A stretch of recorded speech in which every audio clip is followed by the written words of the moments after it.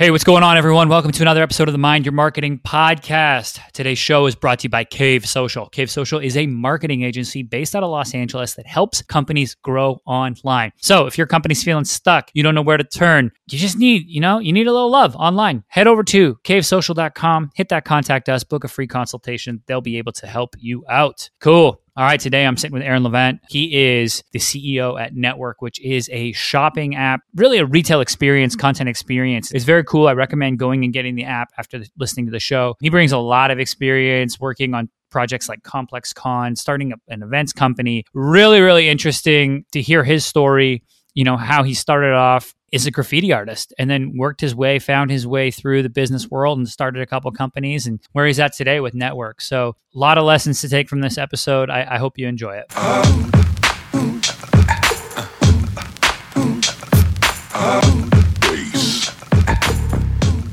Hey, what's going on, everyone? Welcome to another episode of the Mind Your Marketing podcast. Today I'm sitting with Aaron Levant. Aaron, welcome to the show. Thanks for having me. So Aaron, you are the CEO of Network, which I want to get into. But before we get into that, I want to talk about your story. So you actually started off, correct me if I'm wrong, in graffiti, and that led to some graphic design. Is that correct? Is that how you got started? Yeah, I was kind of a up-and-coming, aspiring graffiti writer, street artist in the mid-90s here in LA. And I was also interested in entrepreneurialism. And, I launched a self-published graffiti website. And when I was living at my parents' house when I was in high school, and I was trying to figure out how do you make money off of an interest in graffiti, which, at the time was not a glorified thing as it is today. I ended up getting an internship at an LA-based streetwear brand called GAT. That was where most of my favorite graffiti writers actually worked as graphic designers. And that's kind of what my first kind of foray into business and getting my foot in the door somewhere. Very cool. And you actually started there at GAT when you were, 17 or 18? Yeah, it was 1998 or 1999. So yeah, I was actually probably 16, 17. Yeah. Wow. No, that's I always like to just rewind back to be like, okay, where did people start? Just for the listeners of this show who are, anywhere from 20 to people up in their 50s. So it's always good to rewind. Talk to me about, your journey from there. You're at GAT, young, bright-eyed kid. Walk me through your journey to now where you're at Network and really doing some exciting stuff on that platform. Yeah, well, that's over 20 years of things that have happened, and just kind of give you the quick Cliff Notes version of kind of how I got from A to Z would be, I got my foot in the door as an intern, and I was just, this is pre-social media, so it's like when you're seeing this stuff and having access to things behind the scenes, it felt really special at that time, right? So I was getting to work at this company as a kid in high school with all these people that I looked up to, my idols, and, learning and experiencing firsthand. And, I just kind of really dug into that. I ended up coincidentally getting kicked out of high school the year before, and I had really nothing going on. I was homeschooling.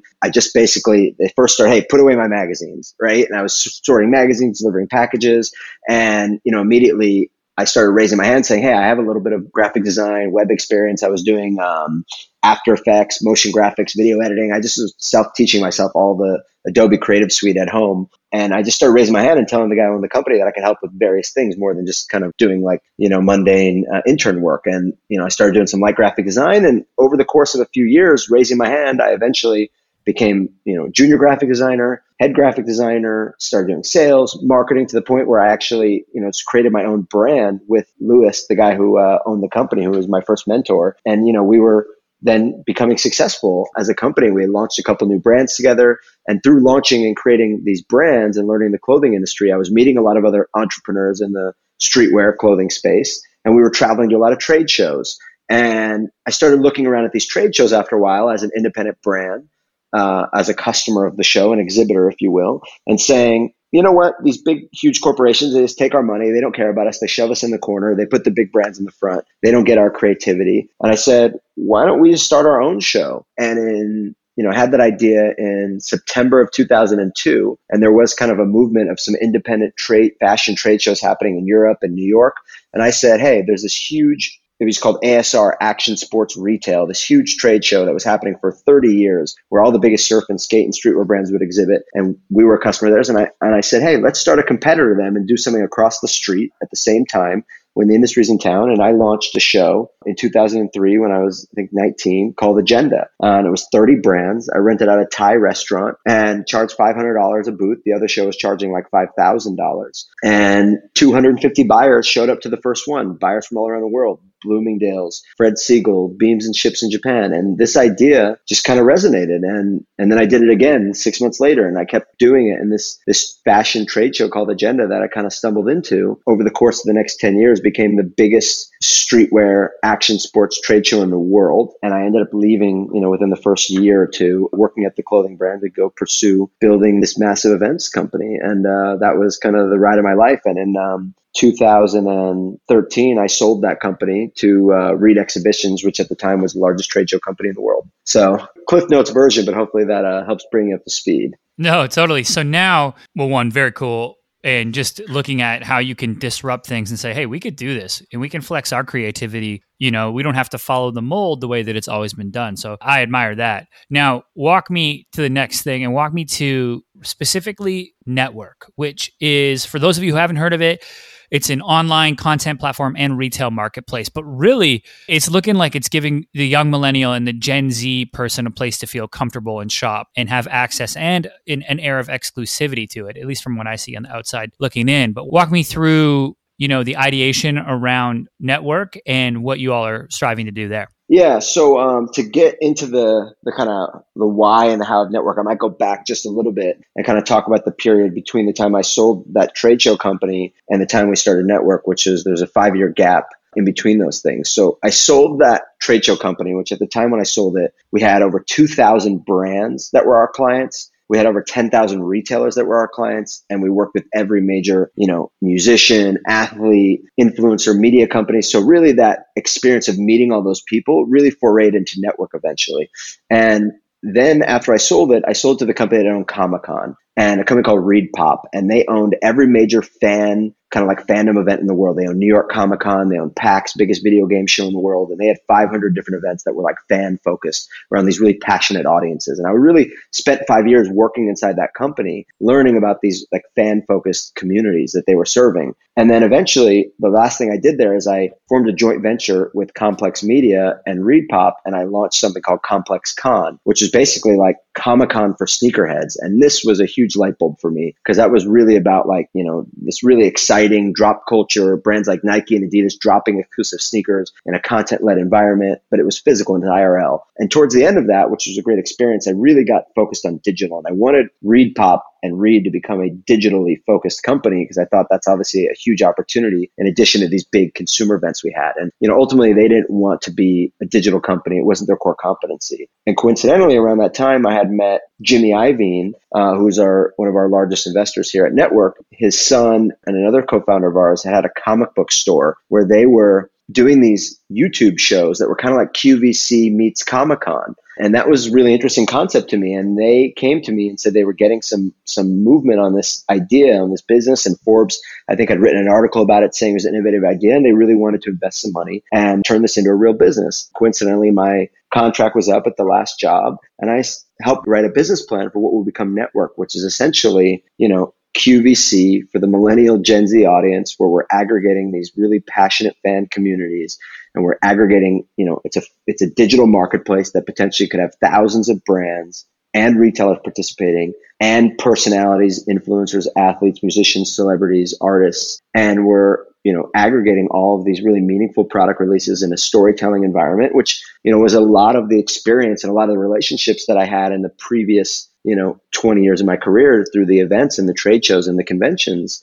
And it was like, how do we bring this all together, but in this new digital platform that I was, becoming infatuated with? So that's kind of the genesis of how it all happened. And it was this new inkling of idea that Jamie Iovine and my partner Gaston started with these really basic YouTube shows out of their comic book shop, and taking all my experience and let's put it together, and really 1 + 1 = 10 there. And, now here we are at Network. So I don't know if I answered your question correctly, but that's kind of the, landed here. That's great. And I like the last part you said there, 1 + 1 = 10, because I feel like that transcends a lot of businesses where, hey, we just have these ideas or things start to sync up, and then you have all your prior experience and the light bulbs just start going off, right? Now, I want to talk about really network. And one of the things that I think is so interesting from a marketing perspective and business growth perspective, and that is this idea of exclusivity, particularly around drops and consumer behavior around the drop of a product, right? Where we live in a world where pretty much I can get anything on Amazon delivered tomorrow, button. But it seems like fashion releases, drops, sneaker drops, et cetera, are one of the few things left in e-com that are really centered around exclusivity and around, getting your place in line, so to speak. How important do you think that exclusivity is really to the growth of not only these product lines, but I want to say like sneaker culture in general? I think it's such a big part of it, at least from where I'm at looking in. I keep losing out when I try to get new sneakers. But yeah, how do you think that exclusivity and really the positioning of these products like that helps grow these platforms? Yeah, so, it's a great question. And I think to draw on the greater concept of exclusivity or scarcity, right? Which I think is really the right way to look at exclusivity.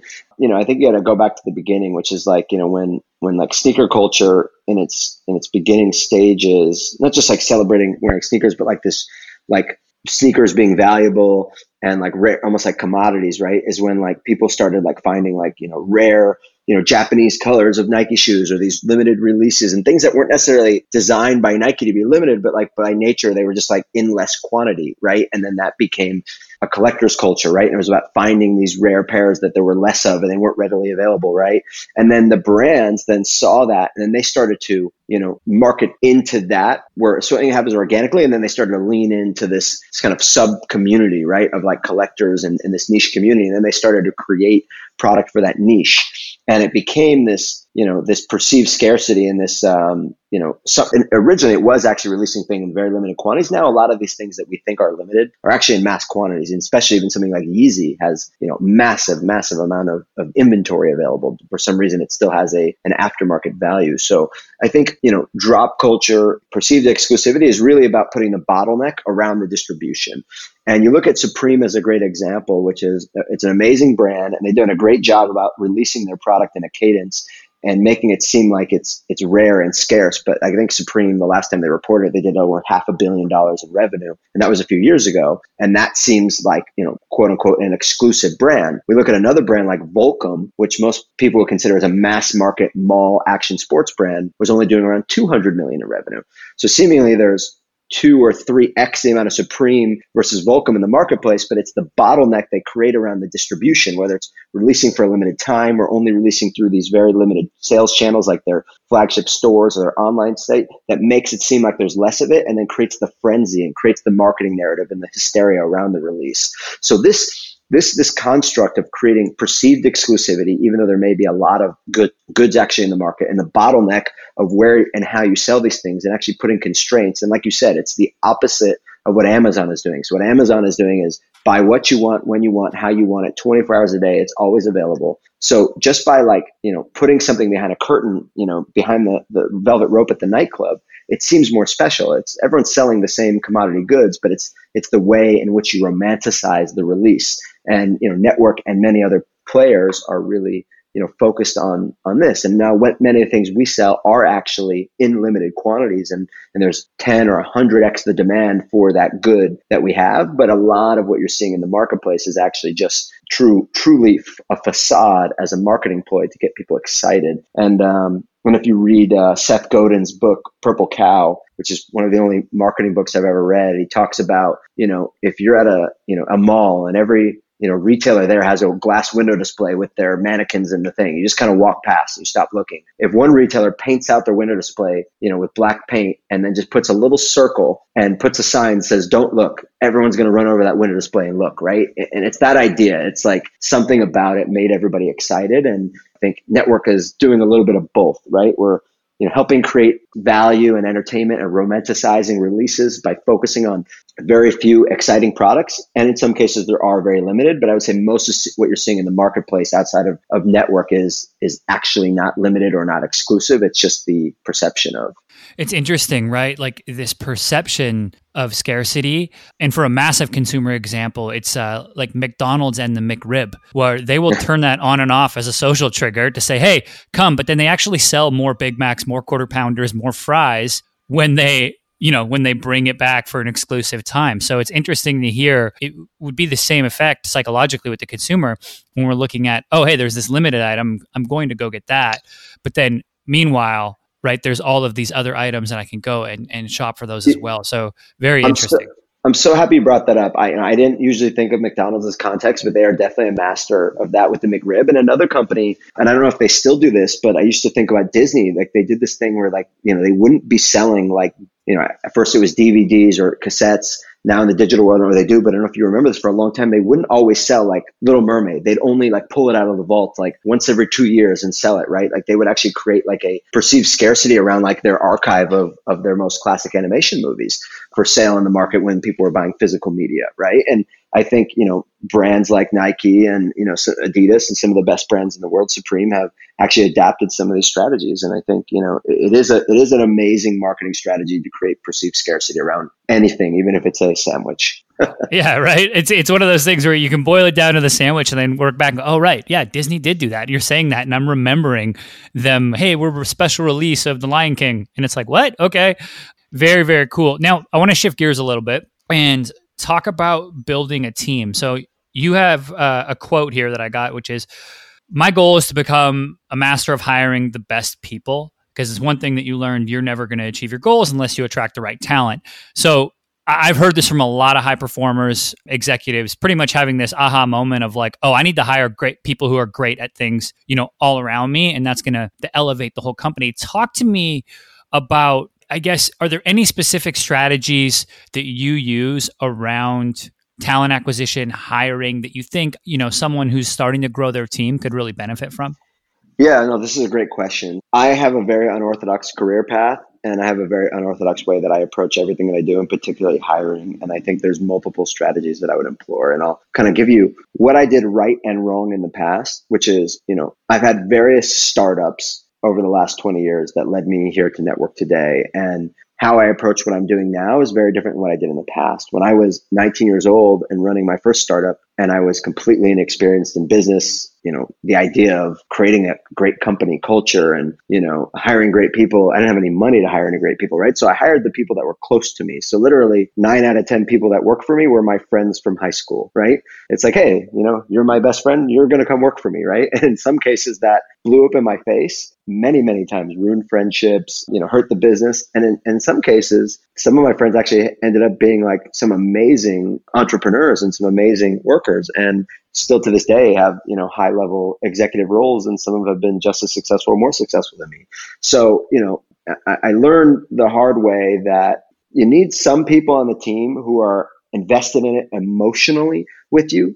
And you need some people who are, the best at what they do. And I still try to blend that into the way I hire today. So I would say there's one person on my team today who's our VP of operations, who literally is this is really his first major job experience is working with me. And I met him he walked up to me while I was getting juice in the morning on my way to work and said he recognized me from some of the work I had done with Agenda, and just got to talking. And he was a, first year college student, and he ended up interning for me his year of college, and just kind of stuck with me. And it's just this gifted,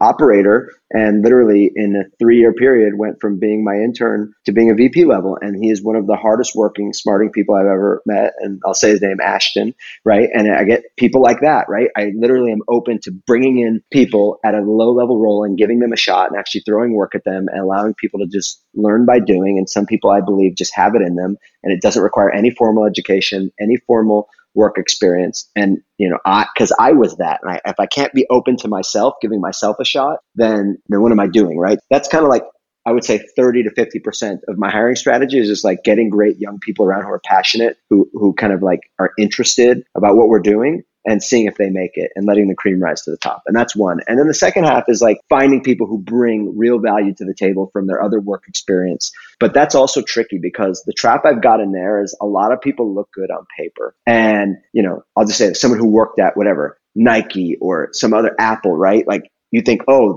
you came from the best brand in the world, so they must only recruit the best talent. But sometimes I've gotten a 50-50 result with people who come from huge companies, which is some of them are truly amazing. And some of them, the company was amazing. And it's really easy to be great when you work at a great brand, because every phone call you make, if you're in sales at the best brand in the world, when you call someone to sell something, everyone says yes. So is it the brand that was great, or was it that salesman that was great?